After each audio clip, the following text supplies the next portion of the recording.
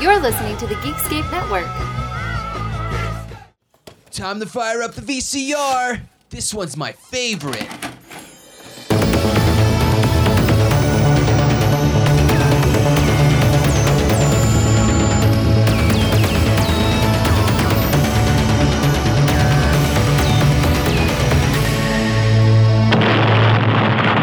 That was gold. Welcome to Analog Jones in the Temple of Film. I'm Steve. And I am Scott. Oh, this is not Matt. Who are you? I don't know you. I am the fake friend of Steve because I actually don't like him.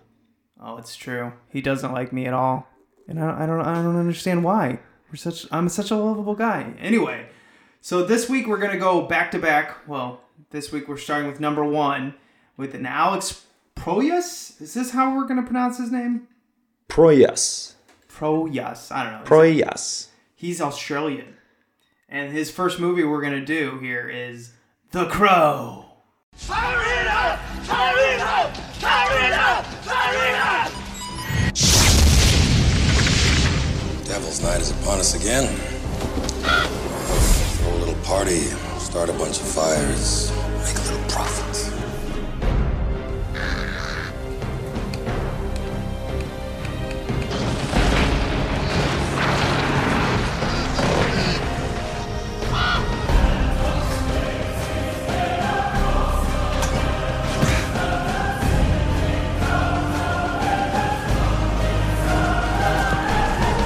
When someone's dead, they can't come back, can they? That's what I thought. Are you referring to anyone in particular?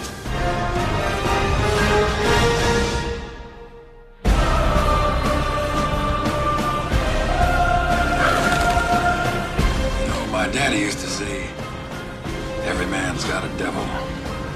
You can't rest till you find him. Winked at me before he jumped out a 4th floor window like he had wings.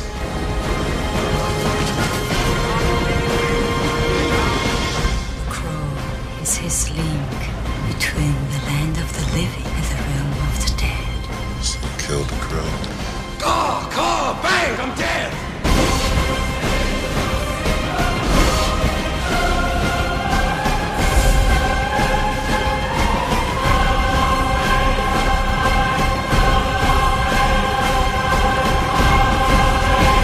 A bastard devil stood and felt how awful goodness is. Feel how awful goodness. Woo! That's a really good trailer. Yes, and they did right by sensationalizing Brandon Lee's death by calling it out, essentially. His last stunning performance. It's just like a person that would be yelling in front of an old-timey theater. They're like, "Come see the last performance of the dead Brandon Lee!" Now, I don't know of any previous performance either, though, Brandon Lee. He did Rapid Fire, I remember that one, and he did something lovely called Laser Mission, which you can actually go back over a year, I think, and we did that with our buddy Scott Roger of Horror Movie Night, and it's Brandon Lee who travels to Cuba as a James Bond ripoff to get a scientist who knows how to take diamonds and turn them into lasers, and it's called Laser Mission, but there's no lasers in the movie, which is hilarious.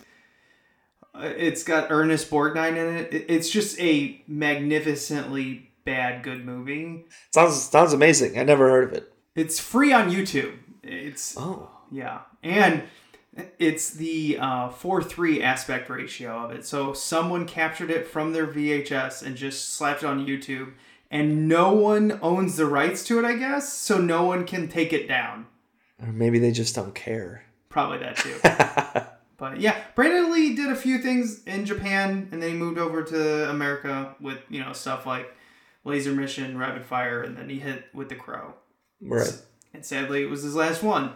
Swan Song, it ended up being, but I only knew him, obviously, leading up to The Crow, I only knew him as the son of Bruce Lee, so that was... Yeah, and you explained to me how Bruce Lee died, because I didn't know. Yeah, I don't know officially, but, I knew it stemmed from some sort of, I think, brain hemorrhaging. I read some things that Brandon Lee dying was people thought it was more than a coincidence that maybe the Lee family itself is cursed, and we can talk about that later, but. Yeah, at least the males. I don't know if any females have randomly died, but who knows? I don't know. So let's go into the detail. Well, actually, first, I first saw this, the history behind this. I first saw this when it was a rental. This is a huge rental for me as I don't know, I think I was born in 82, so I was around 11. Yes, 94, I believe. Sounds right. And I was 10, and it was definitely a rental for me too. Good old Blockbuster rental. But I remember I was big into comic books, and for me I loved drawing the Crow. That was kind of one of the things that I remember most from this movie was how cool it was, especially there's a shot where he's walking down the street, he's got the Crow on his shoulder, and I always thought that was awesome, and so I did a lot of drawings with the Crow, and so that's kind of where, and honestly, that was up until, today, that was the last time I think I can honestly say I watched The Crow, which is unfortunate because it's a great movie. Yeah, it really holds up. Yes, yeah. Very impressive. And the visuals in this movie obviously was put together by a visual director who did music videos beforehand. But like so many of the shots in this film just look like a poster, a work of art. Yeah, and the stages, the models, the matte paintings, all that hold up fairly well. And even some of the rotoscoping that is obvious if you look back and watch the movies. Yeah. Even the rotoscoping is not terrible in some scenes. No, yeah, rotoscoping can sometimes really hold up, and then there's a few times where the animation looks a little odd. Mortal Kombat 2. Oh, well, that's awful. I like how you pick like the worst example of it. That's why you're a good guest for this podcast. I could pick a normal example, but let's go extreme. There you go, extreme. That movie was so bad. Yeah, it really is. Oh my gosh, the green screen in that movie. Uh-huh. Oh, atrocious. Anyway, back to a good movie. The Crow. Yeah, so we had some big players in this. Well, big character players, I guess you could say. They're not household names, but you know the faces. And Michael Wincott being one of them. Yeah, well, Michael Wincott as Top Dollar is my favorite Michael Wincott character ever. Yeah, I would agree with that. Yeah, he's walking around in like it's like a pirate's sleeves, but he's wearing like a skin tight vest. Uh-huh. It almost feels like he was born for this role. In a way, I mean... Yeah, I mean, maybe he was... But he kind of is that guy in his movies anyway, I feel, a lot of the times. Obviously, Strange Days was... Yeah.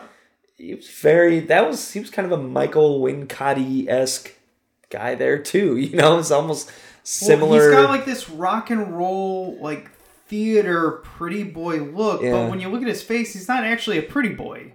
He's a guy I would be afraid of if I saw him in an alley, and I would actually think that he might be like some sort of homeless person or something.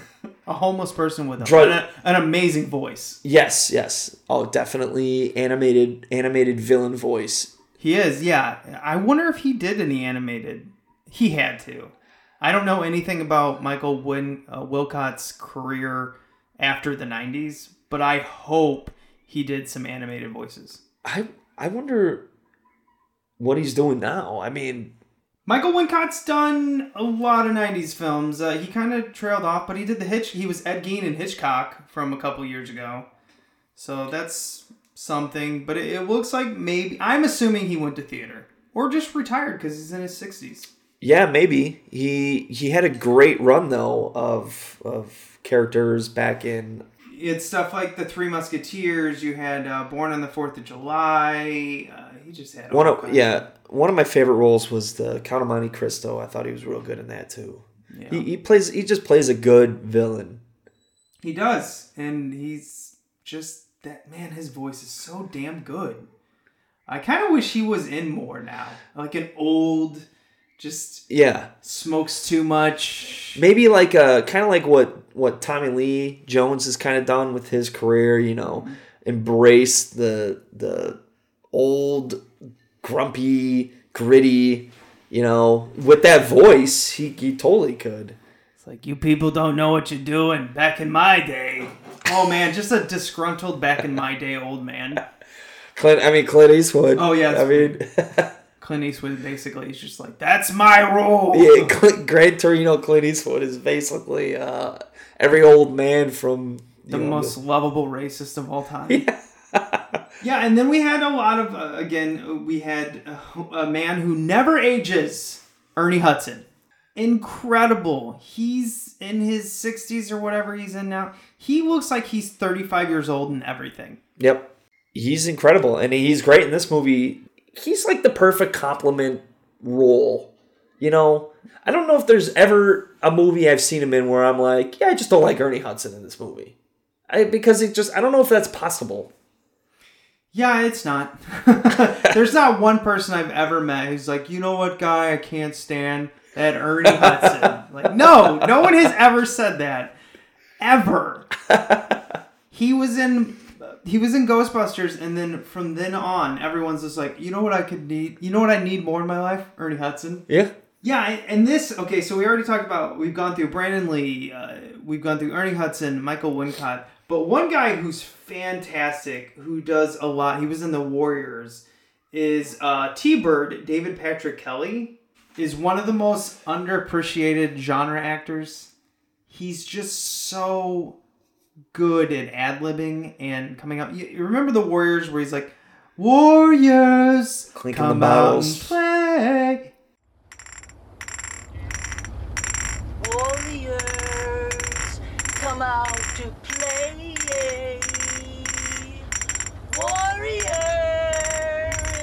come out to play. That's all him. Yeah. That wasn't written for the movie. He just did that. And it's the most recognizable line from that movie. And one of the most, in the 80s, recognizable lines. He's done so many. You remember him in Commando? He's just like, hey, man, you said you're going to kill me last. And Arnold just goes, I lied. He just drops him. Wait, was that whole scene ad-libbed?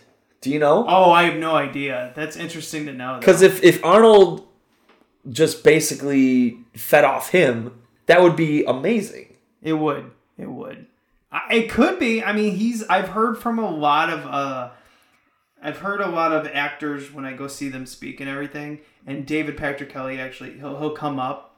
Everyone loves him, but I never see him at like panels or anything like that.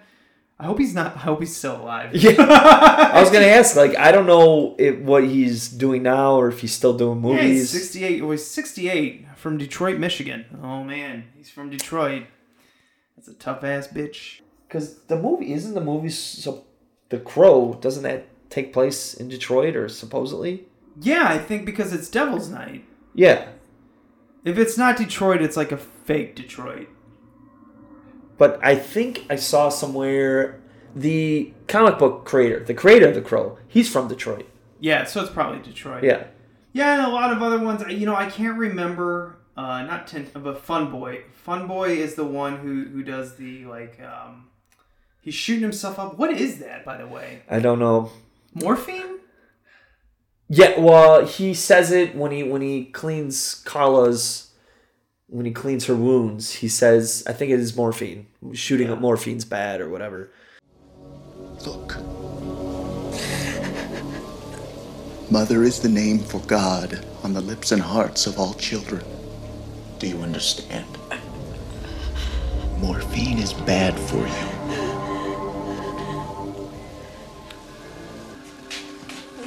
Your daughter is out there on the streets waiting for you.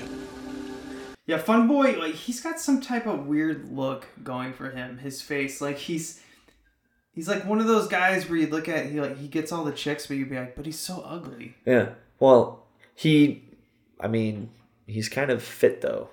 Yeah, he is. You kind of look at me like, I don't know. Who's the, is it Skank? Yes, Skank. Skank's the one who seems to be with T-Bird, and when they do at the very end, right before they go out there, fire it up, fire it up. Skank. Oh yeah, because Skank's the last one. Skank's the last one to live or to die. Really, the last one to die. Yes, and does Tony Todd, personal right-hand man of Top Dollar, is he the one who kills Skank? No, Crow throws him out the window. Does he throw Skank out the window? Yeah. Okay. At the end, after the shootout, he holds the girl hostage, and then he, gets to him, and then he just throws him out the window. Yeah, and then we have Sarah, the little girl, and Daria, who's hooking up with Fun Boy. That's her mom? Darla. Yeah, that's the mom. Who looked familiar, but I just could not put her in any other movie I've seen. I don't know. She had a familiar face, though. Yeah, and whoever Marco Rodriguez, Scarface, the really mad detective. For no reason. I think Rodriguez is basically the Brand X of Robert Davi, who is in the Goonies. And Robert Davi has a personal hatred of my co-host Matt, because Matt wrote a bad review of him in like an alt-right pro-gun movie. And Robert Davi wrote him an email back saying, "Of course you're from Chicago." That's incredible. Robert Davi hates Matt Stork, my co-host. That is awesome. And we're watching the Brand X Robert Davi and Marco Gonzalez or Rodriguez. I already forgot his name. That's how Brand X he is. Marco Rodriguez. Which I've seen that Rodriguez guy in other movies. I just don't know what. Well, it's funny that you mentioned the Goonies because he kind of looks like one of the Fratelli brothers. Yeah, that's Robert Davi. Yeah. Yeah. So, except Robert Davi has a lot more character. So who's uglier? Robert Davi or Marco Rodriguez? Man, I don't even know. That's a tough one. I think Robert Davi's a little uglier. But he's more entertaining. Is there more bias to that, though, since he hates your co-host? No, a lot of people hate Matt. Kidding. Anywho, let's get into the box art of this, which is also really cool because it has the one I have, which is a re-release. I think came out probably around the time of Scream '96, something like that. Because it's got all the quotes on the right-hand side, or all the quotes on the left-hand side, and the crow coming through the door on the right-hand side, which is so iconic. Yeah. And it says spectacular, yep. Chicago Tribune, thrilling, Los Angeles Daily News, action-packed, New York. What is it? WBAI Radio New York, a triumph, Playboy. I forgot. Playboy did review movies. Yeah? Yeah. Playboy, very sophisticated articles they would write, right? Yeah, everyone was reading the articles in Playboy. When I was looking at the boobies. Yeah. And then I was like, hey, there's words in here. There's words. There's, yeah. Another quote here. Brandon Lee is sensational from the Rolling Stone. What I find funny about that, they have another quote too. The best movie of its kind since the original Batman. Chicago Tribune. But there's no writers' names. They use all newspapers or radio. Was that a thing back then? Or maybe, I don't know.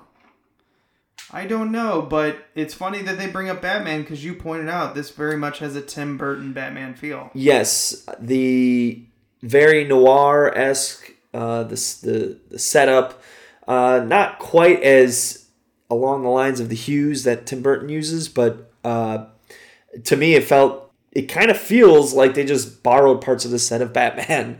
The original Batman, or the Tim Burton Batman. Yeah, they take out a lot of the colors. This one, the crow is more black and white, monochromatic, black and red. And they use the reds sparingly, but when they are, they're vibrant. Yeah, beautifully lit. And you had mentioned before the podcast how they brilliantly used the reds and all that. Yeah, instead of making it black and white, which the original comic was black and white. And the director wanted to do it in all black and white, but the money, the suits said, no. And so, but he made it work. A lot of times when the suits say something, it ends up killing the movie. Mm-hmm. And he made it work because they met in the middle. They did a monochromatic color tone, which I loved in the 90s. The 90s had, like, Tim Burton, I think, because he was so good at what he did, it became popular there for a while. Now, it stretched a little thin, but you know what? It came right back with The Matrix. Yeah, yeah. And then it went too far because then everyone tried to make The Matrix again. Yep. Yeah, and what I also liked too, and we mentioned it before, I think it holds up overall. The effects, the stylization, the cinematography. You know, you could tell that they took a lot of points from comic book angles. They tried hard to, make sure to capture that you were watching a comic book style movie. Yeah, it does. It felt like a 90s comic book movie that was on the better half. Because there were so many. Oh, yeah, you know what? I guess this kind of has a feel, a little bit of Blade. Like Blade maybe borrowed from this a little bit. Yeah, now that you say that, I could see that. But Blade was also, what, 98? Something like that, about 4 years later. 4 years later, yeah. Doesn't this feel a lot older than Blade, though? It does. This actually feels older than, I don't know, this, not in a bad way. It just maybe it's just because how old we are. It's a little bit more timeless. Yeah, that's a good way of putting it. When you watch Blade, it feels dated. Like you have all the like dance music and like techno crap. I think this holds up. Now let's listen to the actual description on this. The year's most talked about film. Catch the explosive, action-packed hit that thrilled moviegoers and dazzled critics everywhere. Brandon Lee from Rapid Fire plays Eric Draven, a young rock guitarist who, along with his fiancée, is brutally killed by a ruthless gang of criminals. Uh-oh! That's not funny. Exactly 1 year after his death, Eric returns, watched over by a hypnotic crow to seek revenge, battling the evil crime lord and his band of urban thugs. That means black, even though only one's black. Who must answer for their crimes, loaded with intense non-stop action and a hot #1 hit soundtrack. The Crow delivers exhilarating, fast-paced entertainment. Also included the exclusive featurette of Brandon Lee's last on-camera interview, including never-before-seen footage conducted shortly before his untimely death. That's right, I forgot to tell you. This has like the last interview with him, but it's short. It's like 5 minutes. What does he say? He just talks about the film, how excited he is, and how great it's going to be. Your basic just stuff. One last thing to include about Brandon Lee for the film. Yeah, but they can say it's his last interview. Yeah. And then stick it in the end of the film. I'm sure, yeah. So, yeah, let's get into it. Let's get into the feature presentation because there's no trailers. Boo! And now, our feature presentation. There's no trailers like in any release of this film. Because I was looking them up. Yeah. I can't find any. So I guess that means that... well, I guess Dimension probably just didn't have a lot of... I mean, they had Hellraiser 3 at this point. What else do you have? I was going to say, because I guess that means that they just... Because this was like one of the... This is what pretty much got Dimension on the radar. Yeah, Hellraiser 3, The Crying Game, and The Crow. Like, that's it. I mean, and you don't want to put The Crying Game before The Crow. That's just weird. And you know what's kind of also surprising is that since it is the Weinsteins, right? That if there was no trailers, were they trying to keep Dimension its own thing instead of trying to show trailers from probably Miramax? I think they just wanted to use Dimension as like it was a genre film. And sometimes like the horror movies and stuff like that, it becomes quote unquote embarrassing. Yeah. Not until Scream. Once Scream came out, then it was no longer embarrassing because it made a shit ton of money. Yeah, the Scream brought to life like the, I don't want to say playful horror, but I mean, Well, it was like the meta humor. It was horror was cool again. Yeah, because it had been so dead in the 90s. And then they put Drew Barrymore in there and they got huge stars. And before you know, we had, I Still Know What You Did Last Summer and just so many. Everyone wanted to do a horror film because you could stick it out. And even though it was rated R, teenagers would come see it in flocks. Yeah. Make a shit ton of film or a shit ton of money. It was fun. This film, on the other hand, I think it's rated R and it's fun rated R, even though it's really dark and dirty and dank. Do you think they struck gold without knowing they actually had gold? Yes. Yeah. And maybe that's why there wasn't trailers, because they weren't really prepared for the success of what this movie was going to be. This film kind of seems like it was cheap to make. You had matte paintings, you had some animation, you had costumes, but the costumes didn't look expensive. Right, yeah. To me, a lot of the $23 million was probably marketing and the soundtrack. Yeah. I mean, and it helps too because of the graphic novel aspect of it. It helps that having matte paintings and model props and sets actually works in favor of this movie. And that probably helped, like you said, the financial standpoint too. Yeah. This is a movie I hope never gets remade. Yeah, let it stay. We all know what. Well, because today I don't think you could make a movie like this. You'd have to make it kind of like. It would be CG over the top. I mean, yeah, that's what they do now. They can't.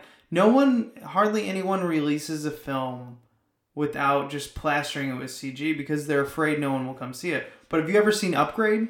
That was my favorite movie one of my favorite movies from last year. Upgrade's amazing, and that has mostly practical effects. I don't know if I've ever heard of that. It's a sci-fi neo-noir thriller action. It's awesome. Where it's basically he gets a chip in him that can control his body when he wants to, so he can beat the shit out of people, and he goes after the people who killed his wife. It's a revenge film. Who is it? What does it start? Rip off Tom Hardy. Oh, I like Tom Hardy. Yeah, but this is rip off Tom Hardy. He looks like Tom Hardy, but he's not Tom Hardy. Oh. He was in the Alien prequel. What was that called? The shitty Alien prequel? Prometheus. And he was the one who got the little worm thing in his eye. Yeah. And he was shitty to his girlfriend. Yeah. Yeah, it's him. Yeah. Okay. So, he looks like Tom Hardy, except Tom Hardy is beefy. Yeah. This guy's skinny. But this is the first film I ever saw him in. I can't remember his name. It's the first film I ever saw him in that I liked him in. Okay. So, I was very much suggesting that. Upgrade. Really simple. Basically seems like it was made in the late 80s, early 90s. Cool. Oh, where are we at with this? So we start off with what? It basically is Eric Draven and his girlfriend. He gets shot and she gets raped.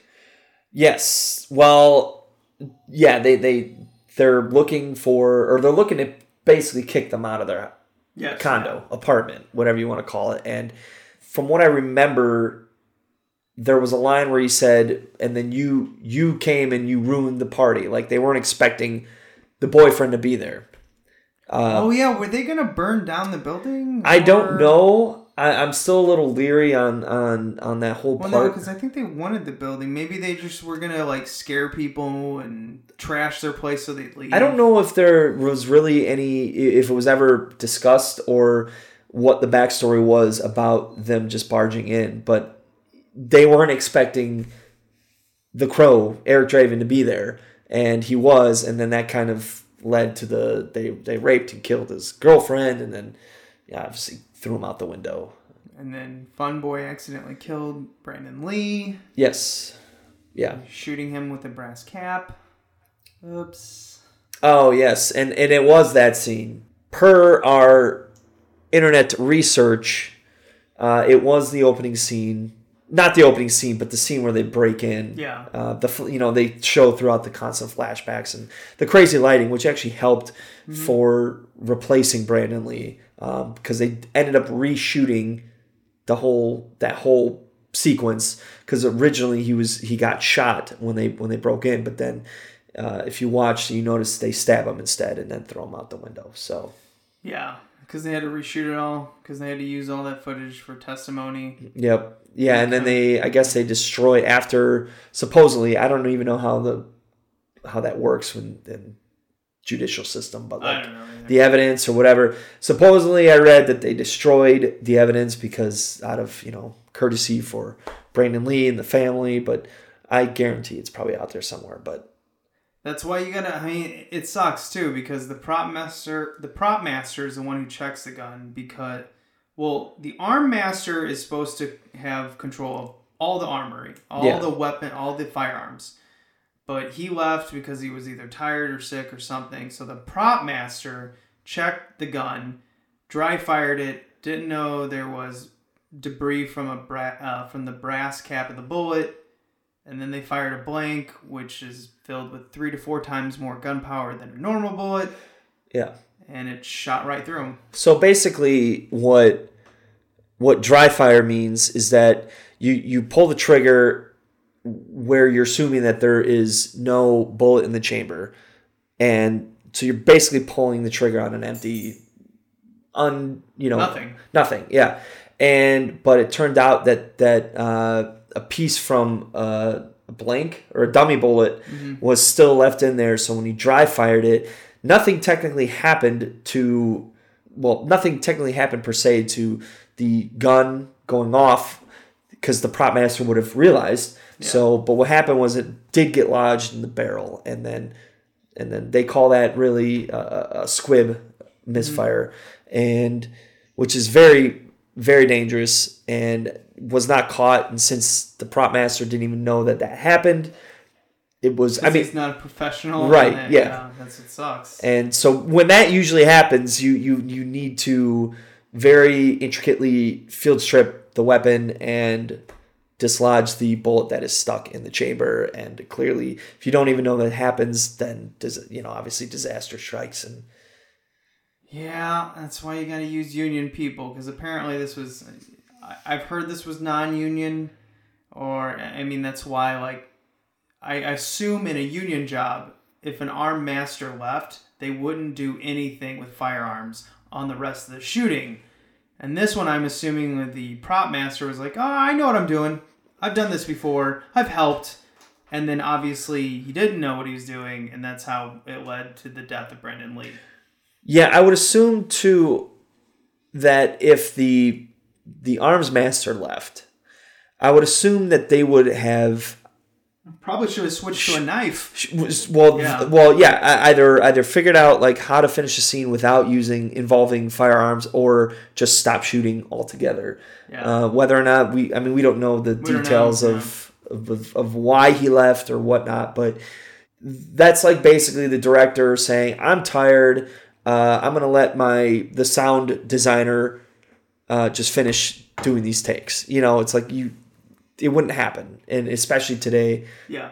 It's just one of those, it sucks. It's an accident. No one meant to do it, and we lost Brendan Lee, who probably would have been one of the biggest action stars of the 90s. I would agree. I totally agree. But it's, per comments I read, it's the curse of the Lee family, so. And this is kind of a Halloween movie, but I always forget. Because the Demon Knight is on Halloween, but for me, I always think of it kind of overshadows the Halloween aspect of the film, where they're sitting there, going through Devil's Night and burning down Detroit. Well, and I don't know necessarily if it even needed to be Halloween. I just think to me, it just felt like it added to the story in a good way. I feel like you still could have had a great movie without it being Halloween. But then again, he is wearing makeup, face paint, and he does look like a combination of the Joker and the wrestler Sting. I think it's funny, though, that the director did music videos and rock videos beforehand, and then Eric Draven is actually a musician. Yeah. And they have your classic 90s music rock band cut. Oh, yeah, 9 Inch Nails, The Cure's in it. Yeah. The soundtrack's great too. Yeah. But I meant they actually, they had their classic montage of the 90s band, rocking out in the warehouse. Yeah, and then 1 year later, Crow comes and taps on his grave, and then he rises. But he rises as a normal man and everything like that, and he gets he goes back to his apartment and has the flashbacks of what happened, and then puts on the leather, I assume his leather pants from he was a musician. I don't know how he got a shirt. Yeah. Just a black skin tight shirt. Yeah. And then he covers his face very much Joker-like. Yep. In a way. Yeah. And this is one of the few cases where I'm okay with not knowing where the crow came from or why or how. I think they just did it in such a good, simple way that you just kind of go with the flow and you don't need an over-explanation for who he is. Yeah. It's very mystical. Yeah. But without having to be fake, Yeah. Like or too in your face. I don't even know anything else like this that takes you back and lets you get revenge for like one night on all your enemies. Now here's a question though. Or whatever. Is it just the one day or is it just because of the circumstances of... I don't know. Because like we all know that the Raven got... Well, the premise is the Raven. The Link is the Raven. Or the Crow. Or the Crow. Because his last name's Draven. Yeah. That's why I keep... Coincidence? Yeah, probably. Yeah. But the Link is the Crow between the two lives, him dead and him living. And, if the Crow dies, he dies. And so I don't know if this would have kept going. Would he have still stayed alive or dead alive, whatever you want to call it? I don't know. It's very interesting. But now that you mentioned Craven, which sounds like Raven, and then we have a Crow, and then T-Bird. T-Bird, yeah. Okay, I wonder if the creator did that on purpose. James O'Barr. Yeah, who was a graphic artist, a writer, a former Marine. Yeah, and we... Oh, I'm sorry. There is no such thing as a former Marine. Right. Yeah. And Steve and I came to the conclusion that we know nothing about James O'Barr except for what we read, but we pretty much are sure that they came up with that chant with him and his buddies in the Marine Corps. Fire it up! Fire it up! And this movie is loaded with amazing one-liners. Yep. Like the one where he just goes, what is it? Victims. We are all victims. Yeah, it's just like, it's awesome. Like there's so much in the visuals. There's so much in this movie to like. Like I don't want to break it down scene by scene because I want everyone to see it. If you haven't seen it, do yourself a favor and go watch it because it's just full of really good character actors, really good visuals, beautiful lighting, fun costumes, and just a great revenge film. Yeah, and it's good acting too. No one's over the top. Brandon Lee's great in it. Well, I think a lot of people are over the top. Well, but not over for what it's meant to be. It's not like Jim Carrey as the Riddler over the top. Yes, right, exactly. Where he stops the entire movie to act. Yeah. This one is like everyone is the right amount of over the top. And even Torres, the Scarface cop, he's even he's like even he has a purpose. He has a reason for being so angry. We're not sure of it, but you also don't really care. You're just kind of like, he kind of fits because that's just kind of how it is. Now, the weird Top Dollar's weird girlfriend, whatever she is, the one who's kind of a sorceress. Well, and also he mentioned something like sister. Yeah. In a weird that was a weird little line that he mentioned that I caught. Like, what did he? Is he fucking his sister type thing? But that's always a character that feels like it's not part of this movie. Yeah, she's kind of I would say out of everyone, all the cast and whatnot, she's kind of the outlier of them all. Like where very odd. But she is the one that discovers the link of the crow. And she takes the crow and steals his power, and then he just becomes mortal. And that's when Top Dollar and him fight at the end. I guess I thought the crow got hurt because it was shot, but was it not shot?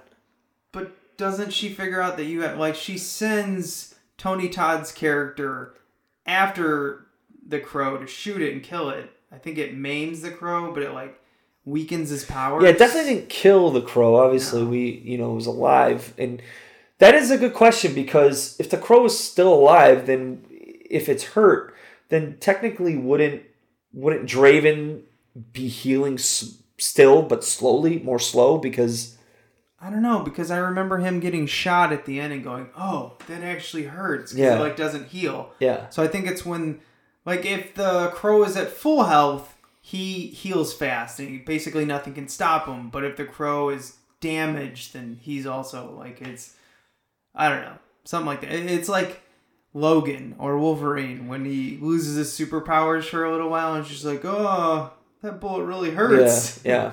I'm not healing fast.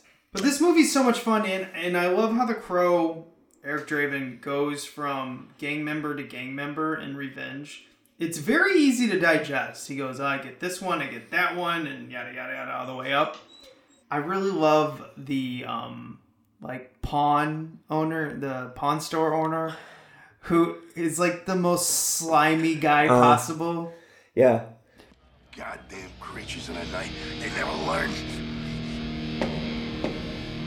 Hey! Hey!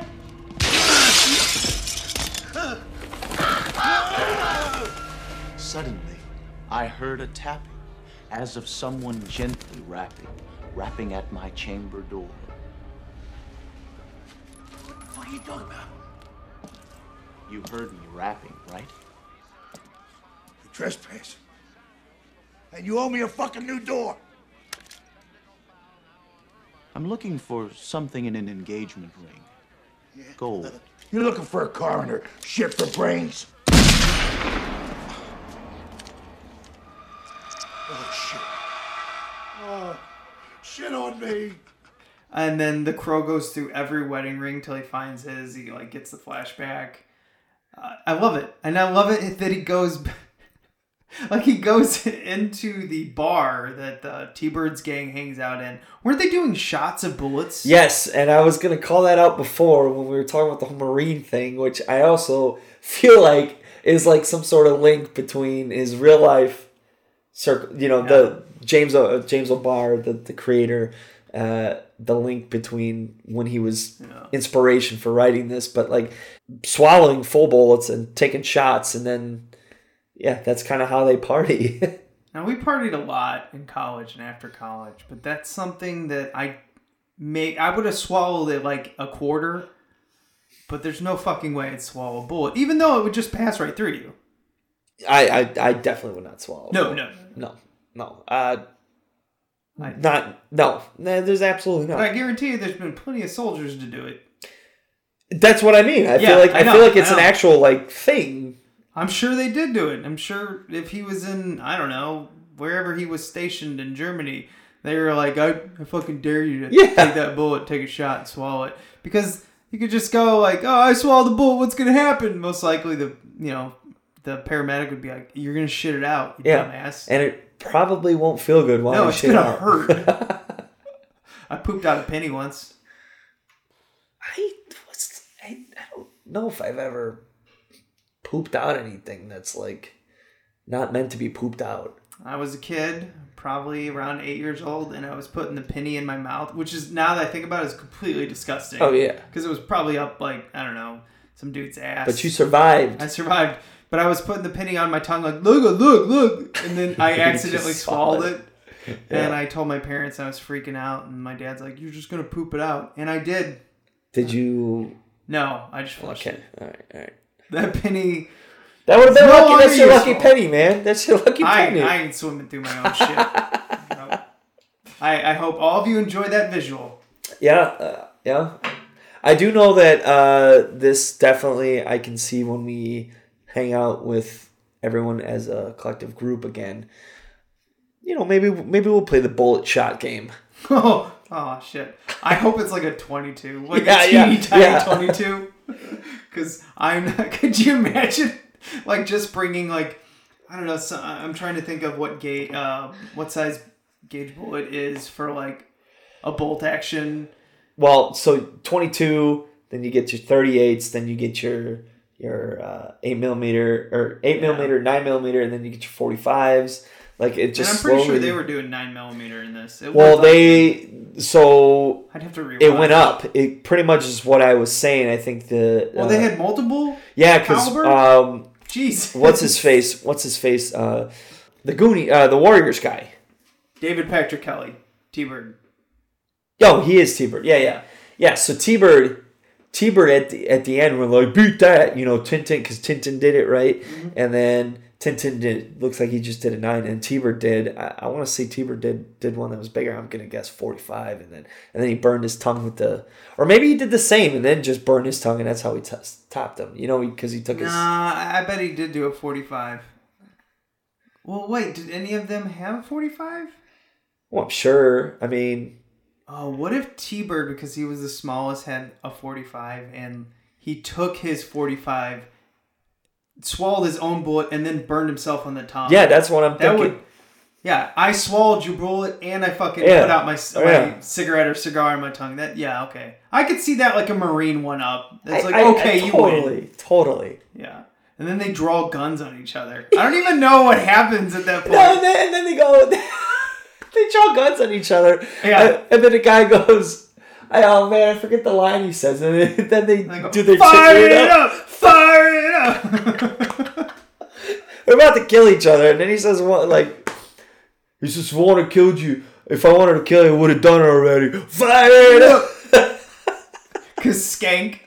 Nah, man, that ain't Skank. This is Skank. And like, Chichi just shows the other side of his face. I'm like, what is going on? Yeah. It's almost. I think they probably didn't. I'm assuming they didn't write Skank's lines. That actor was just really good at playing Skank. Yeah, because he's just mumbling and fumbling through everything. But you're probably like, wow, this guy can't speak. But the director, on the other hand, is like, this is the most amazing actor I've ever seen. Yeah.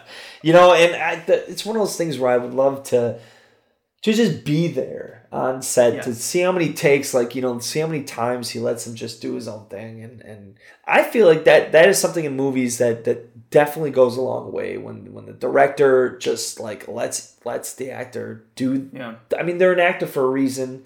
You're making a living off it. They're good at it. Like, let them ad-lib. And well, all these actors seem like legit professionals. They're all there to contribute to the film. It didn't seem like this movie had a ton of ego. Right. It felt like everyone was on the same page of what type of movie they were making. Yeah. And they all fed into it. Well, and you know why, too, is because there wasn't really a top... Well, no, it's not like there was a Sylvester Stallone on this set that just was, I'm going to go stay in my trailer. Everything I want, I get in this movie. It's just a bunch of character actors who are in one film. And the lead is Brandon Lee, who's barely been in any American films. And he was hungry. Yeah. You could tell. Yeah, and I liked his style of acting, too. Whether or not he chose to go that kind of almost sassy, intellectual sassy, even though he was an undead guy, Yeah, I've always, when I was watching him, I wondered who he was drawing from. Yeah, was it... That's a good question because he just had this presence about him when he was saying his lines. Confidence, Yeah, well, he created his own character. Now, he could have maybe, like Heath Ledger when he was the Joker, I forget the actor he was drawing from back in the day, but they find someone to inspire them, and then they take it and they create their own character with it. Yeah. They're not so much copying someone. Yeah. They're drawing from it and then creating their own character with it. And that's just what he felt like. To me, it feels like no one else can play the Crow. Yeah. I agree. And to your point too, because of that, I would hope that the movie does not get remade. Yeah. And neither of us have seen the sequel. I've seen one of the sequels, but I can't remember anything about them. I have not seen the sequel or sequels. I didn't even know there was that many, honestly. And there's two. I know one's called The City of Angels. That's the one I've seen. I saw that way back in the day when I was just renting everything I could get my hands on when it came to like action, horror, or anything like that.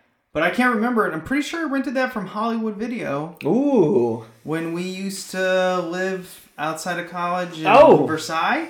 Oh. Yeah. And I could walk to Hollywood Video in that little mini mall, and or Blockbuster, and I'd always come back with movies, and my roommate Jeremy would be like, ugh, why do you rent movies like this? This coming from the guy who would watch Power Rangers all day. We all hate Jeremy's taste in everything. Just to give the audience a little overview of who Jeremy Bennett is. At least his mom was awesome. His mom's great. Yeah, the apple fell really far from the tree that day. And rolled down the hill all bruised. It's still rolling, by the way. Yeah. He'll never listen to this. This was funny. Podcasts, what are those? Does it have pictures? I'm not listening. You know what, though? He would be great to do one of these with, because you'd purposely pick a terrible movie that you know he loves, and then you just want to strangle him. Well, he hates horror films with a passion. But he loves Westerns, but hates anything John Wayne has done, who is the king of Westerns. Despite how good or bad his movies are, it's more of a respect thing than anything. If we could find a John Wayne horror film, it'd be the greatest combination. Ooh. Or at least a horror film that has like a John Wayne clip in it. I mean, I'm sure that there's got to be one. I wish we were filthy rich just so we could bankroll that movie to piss off Jeremy. Yeah, and you know what? We would do that, and then we'd be like, hey, we'll get you VIP. We'll fly you to the premiere in LA. He'd be like, no, I don't want to do it. No. Moving on, in this movie, I think we pretty much broke down the film. It's, we didn't. We want you to watch it, but we talked about some good scenes. Do you have a favorite moment from this movie? Mine's the pawn scene. The pawn shop? Yeah, the pawn shop where he walks in, and the guy's like, get out of here. Basically, he's like, you filthy animal, you thug, you scum. Man, favorite scene. And then Top Dollar stabs him in the throat. Brutal. Oh, yeah. I forgot. I was going to mention and his leg kicks, does that twitch? Yeah, completely, unnecessary death, too. Unnecessary way to kill him. Yeah, because wasn't that probably someone that was paying him for protection? If you really want to kill somebody that gruesome, you got to be real fucked up. I mean, I'm not trying to do any sort of... I'm not trying to say Top Dollar is a good man by any means, or sane man, but if you want to kill somebody the way he killed Top Dollar, or the way Top Dollar killed whatever the pawn shop dude, a sword through the neck, bloody. It's such a... Oh yeah, when you took out that sword, blood would just pour out. Yeah, that's a messy death. It's a messy death. It's you're fucking psycho, and he wouldn't die quickly. Right, and he says that too. He's like, just shoot him already. You just shoot him in the first place. Did he take Tony Todd's gun and No, he had Tony... Yes, he took Tony Todd's gun, yeah. And it was his gun was huge. I don't know what type of gun that was, but... What happened with Tony Todd? I don't remember. I honestly don't remember how Tony Todd died. Did he get away? He may have. Because he wasn't a part of... Well, I think he was just a hired gun, because I don't think he actually worked for Top Dollar. He was just kind of the... He's like a freelance... I don't know. I don't know what he was, but he just walks into the movie and he's just like, by the way, I'm cool. And you're like, you are Tony Todd. Yes, you are. Yeah, he's got the little fedora hat thing on. Isn't that Candyman? That's Candyman, yeah. Yeah. It's fucking badass. Yeah, Tony Todd is a badass. He's huge, too. Especially compared to Top Dollar. Michael Wincott looks like he's maybe 5'4". He's like the Tom Cruise of bad guys. Yeah, Michael Wincott's got one of the most badass voices, and he's a shrimp. Yeah. 140 pounds soaking wet.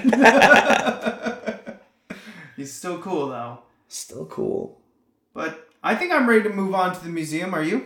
Oh yeah, wait, I didn't give you... I didn't give you a favorite part of the movie. Okay, go. I would say... We hinted on this, in the pre-discussion. I think cinematically, too, the best shot scene in this... Well, there's two parts cinematically, but to me, probably my favorite part was right after he killed strapped what's-his-face to his car seat. Oh, T-Bird. T-Bird, yeah. Let him go, and then he proceeded to light the Crow emblem with gasoline on the awesome. pavement. It's incredible.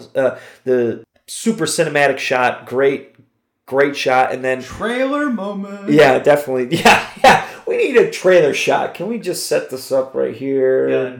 And Proyos, Alex Proyos, whatever we're calling him, that Australian's like, I got you, mate. Yeah. Give me some gasoline and fire. And then I did like the very beginning, the shot painting through what is basically just models, built set. Yeah.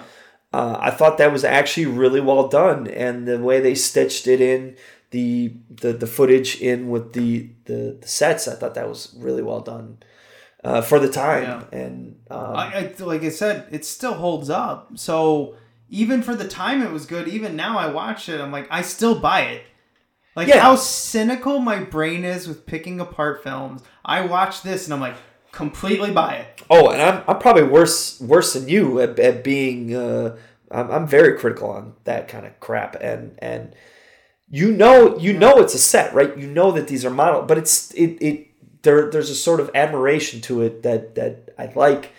You appreciate the work and you appreciate how well it holds up, and it looks great. Yeah, it looks fantastic.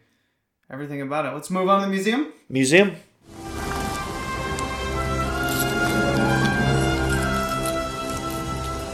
This is the second time I've had to reclaim my property from you. That belongs in a museum. So do you. This is the part of the show where we go out into the film jungle just like Indiana Jones and bring something back. It belongs in a museum. Scott, should I start? I know what I want. Yeah, you know what you want. I kind of know what I want, but let's hear yours. The script. This is one of the best scripts I've read. Like, I've actually read this script. It's 110 pages. Which is vaguely, each page is a minute. This one's only like 100-minute movie, so there's some extra. But I actually read this. I got this, printed it off a PDF way back in the day, read it, because someone told me it's an excellent script. I love the movie, and it is. It wastes no time. Yeah.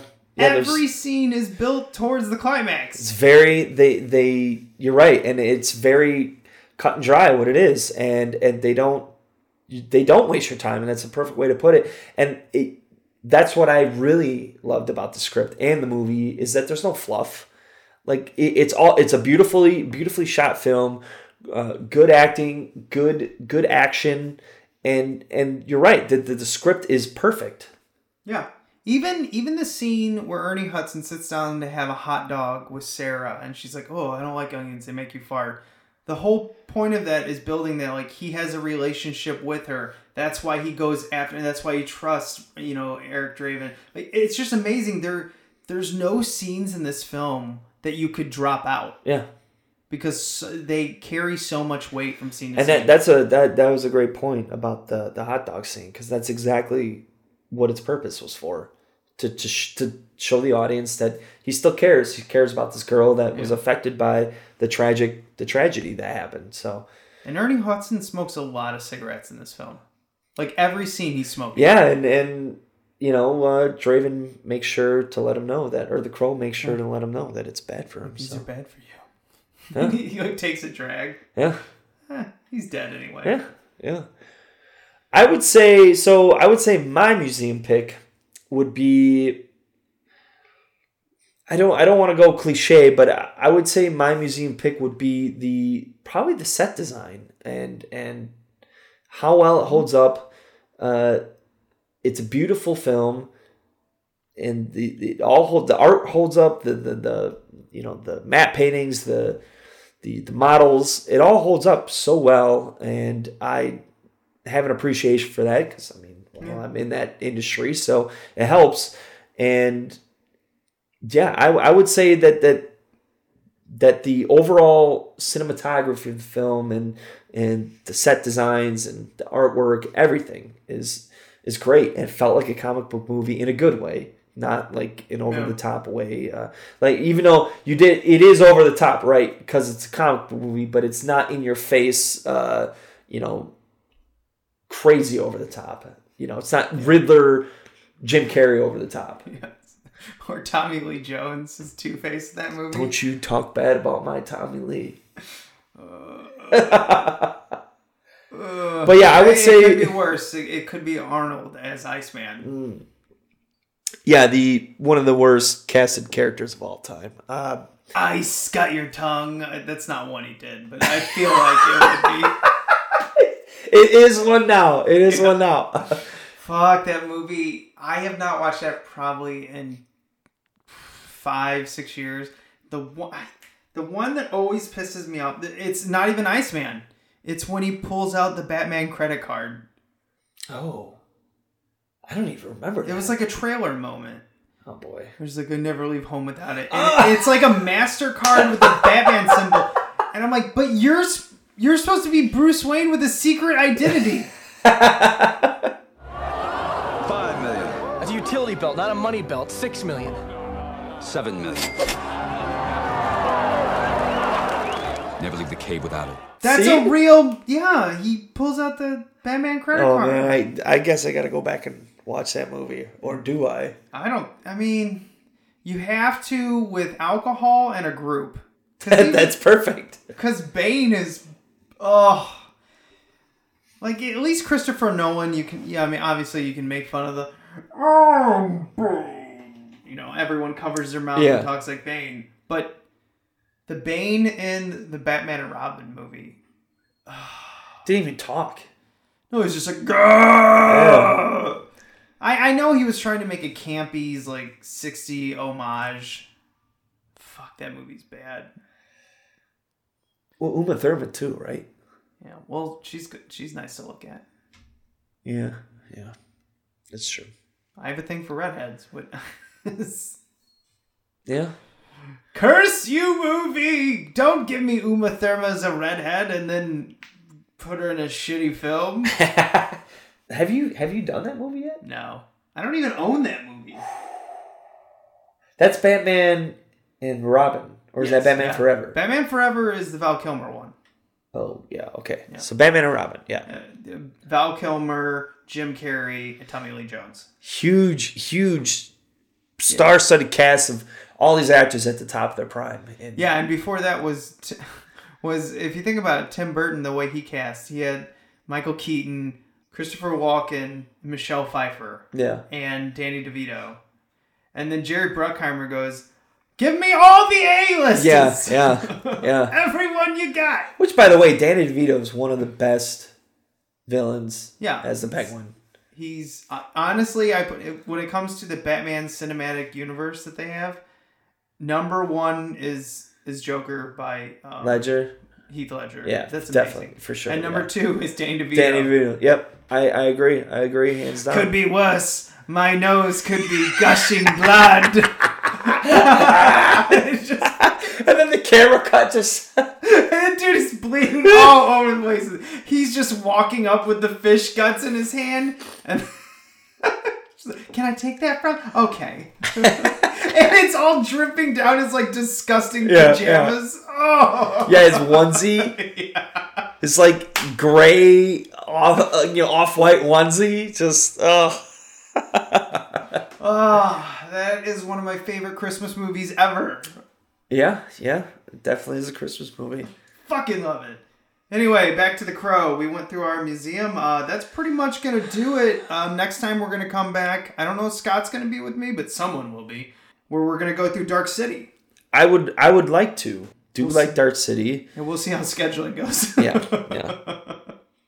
But it's that's the complicated thing about getting someone new almost every week. Is like just like, so who is open and available? But it's kind of fun though. It's interesting to hear other people's, like, because you come with a different perspective. I admire the work behind all the effects and all that stuff, just because that's kind of in the realm of what I do. So I definitely have an appreciation towards, especially when things hold up like The Crow has. Yeah. It's and for those of you who don't know, Jurassic Park is my all-time favorite movie, and that is another case of the effects that hold up real well. And So I have a deep appreciation for movies that do that. I always struggle with what is my favorite effects movie. Is it T2 or is it Jurassic Park? Well, I mean, that's... Can it be both? Because I feel like one part of the year I'm a Jurassic Park guy, and the other part of the year I'm a T2 guy.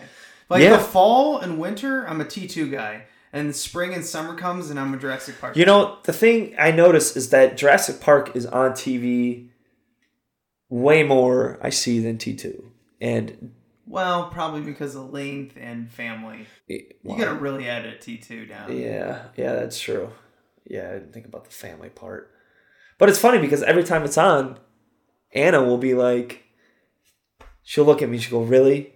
You've seen this movie about 1,000 times? And I go, yeah, it gets better every time. And I'll watch it 1,000 more. Get off me, I'm starving. Lay off me, I'm starving. All right, you can listen to us on pretty much anything that brings you a podcast. iTunes, Podbean, Google Play, whatever there is. We're on them. Stitcher, I don't know, whatever. There's a lot of them. You can also catch us on YouTube, which we are getting a ton of comments on YouTube.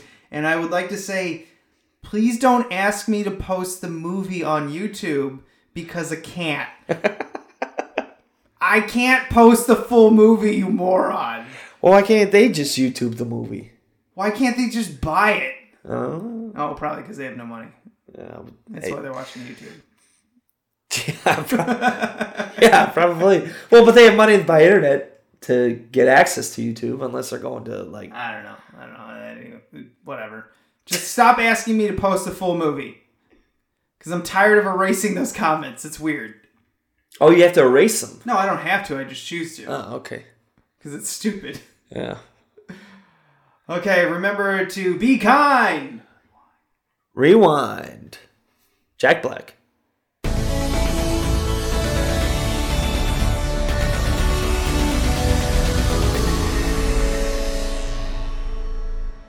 Hey, everybody. What's up? I'm here too. We are the Jersey Ghouls, a horror podcast based out of the Garden State. Join us on Jersey Ghouls for Marissa's scholarly conversations. By the way, if you Google Psycho female, you definitely don't get the name of the actress from Psycho. Join us on Jersey Ghouls for Nate's thrilling debate. Why? Why are you so resistant against it? Because don't you start. Join us on Jersey Ghouls for Jackie's love of 80s slasher movie Topless Scene. Whoa, Jackie, this is a feminist podcast. I know. I'm a woman. And as a woman, I appreciate a nice set of jugs. Okay, but you shouldn't call them jugs. Hooters? Bazungas? Tatas? Dirty pillows? I like boobs too. Can I call them fun bags? No! We're the Jersey Ghouls. You can find us on social media by searching Jersey Ghouls on Facebook, Twitter, YouTube, SoundCloud, and iTunes. You can also find our blog and podcast on our website, jerseyghouls.com.